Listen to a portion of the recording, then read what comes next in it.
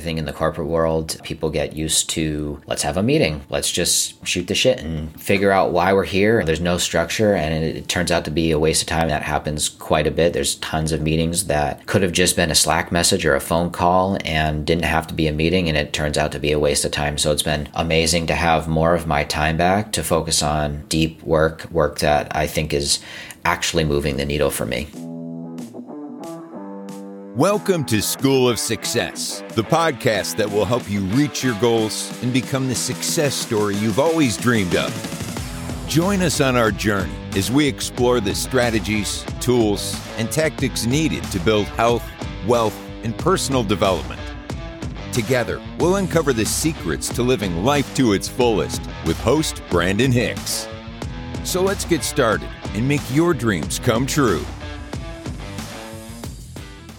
Welcome back to another episode of School of Success. Just finishing up this mini-series here on leaving your W-2. We have talked about setting the intention, the affirmations, visualization, the mindset work to help you through this process. We've talked about the community and resources that can help you through all of this, and some strategies for figuring out your current financial situation, figuring out what your runway is, going through all of the fears to that fear setting process, and just some of the thoughts and emotions that you might experience along the way. It's been just over 6 months since I've left my job, and I thought it would be good to just talk about what's going well, what's been tough, and maybe some recommendations. So the one thing that has stayed with me is just the feeling of freedom. I've been in marathon training for 3-4 months now, and one of the greatest things that has worked out for me by being a business owner and not having set hours of 9 to 5 is that I can train when it makes sense for me. I'm working with a health optimization coach, and we had talked about strategies for improving my vitamin D levels. Of course, that means getting out in the sunlight at certain times of the day, which of course is generally like right in the middle of the day. And that means going out for a run at that time. So sometimes I'm going for a run at 10 in the morning, which if I had my day job,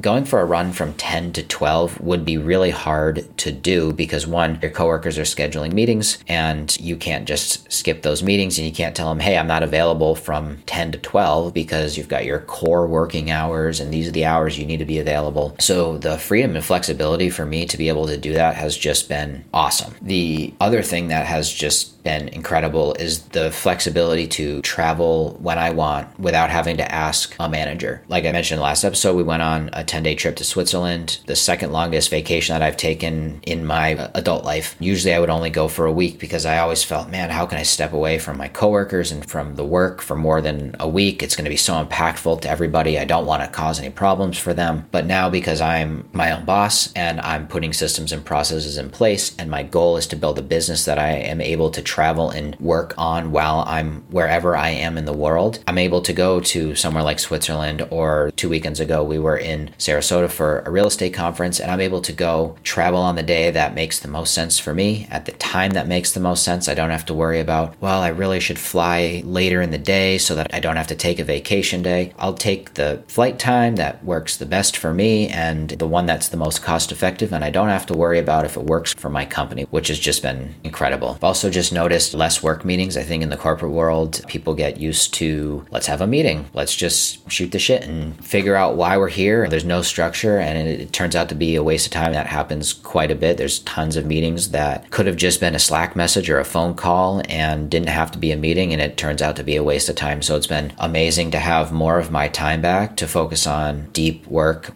that I think is actually moving the needle for me. It's also just freed up a lot of time for me. Right now, we're adding in content like on this podcast, starting to grow on social media, and that's just not something that I would have had the time to do if I was still working a full-time job. So those are all of the things that have gone really well and been great for me so far. But some of the tougher things have been, one is I've talked a lot about financial runway. So that's figuring out what your expenses are, how much money you have saved in the bank, and how much time would it take for you to deplete those savings until you run out of money, your financial runway. And I'm still working off of that. It's certainly not been stressful, but it is something that I want to get away from as quickly as possible. Financial freedom typically is defined as your income from your investments, whether it's passive or a combination of passive and active, is enough to cover your expenses. And then at that point, you don't have to work. You don't have to worry about where the money's going to come from to pay for your bills because you have this consistent income from your investments.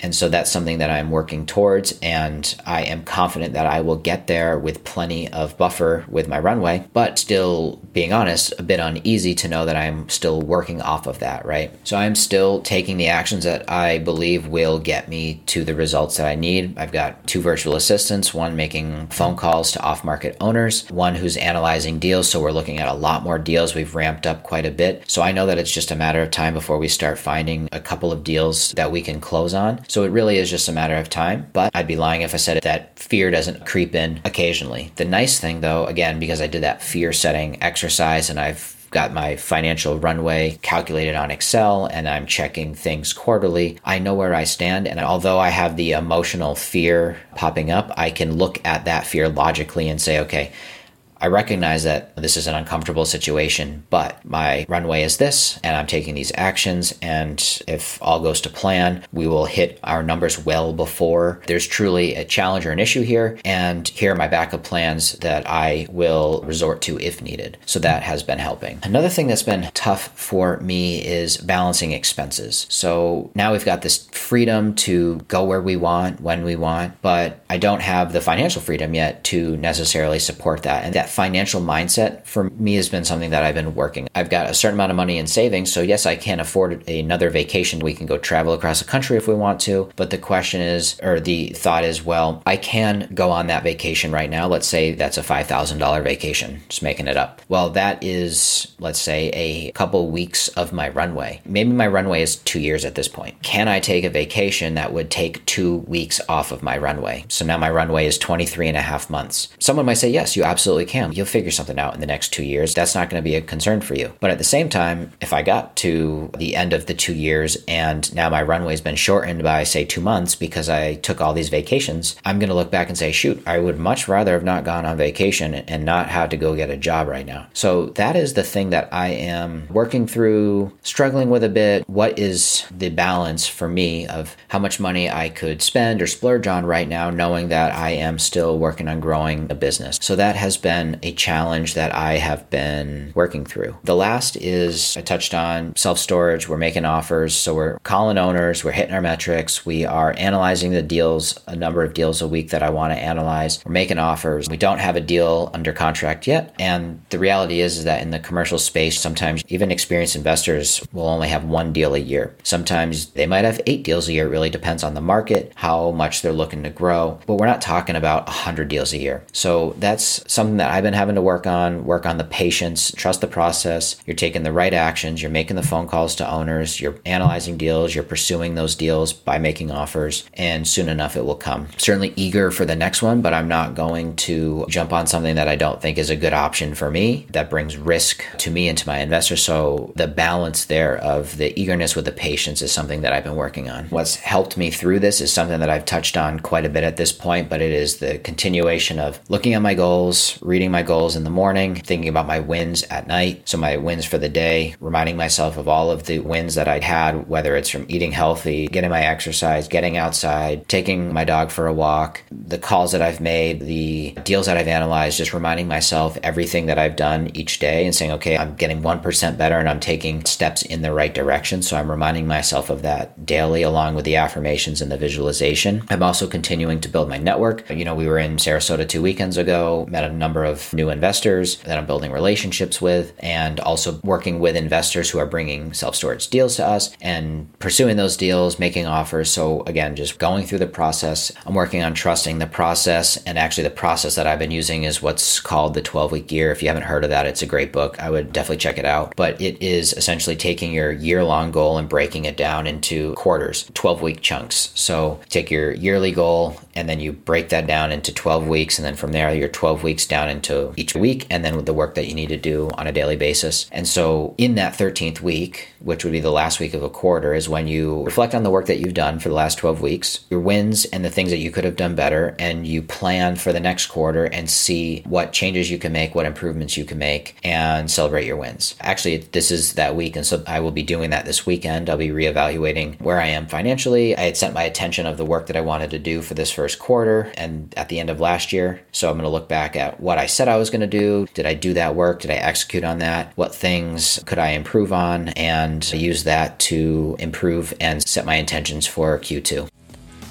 Hey, I appreciate you listening to another episode of School of Success.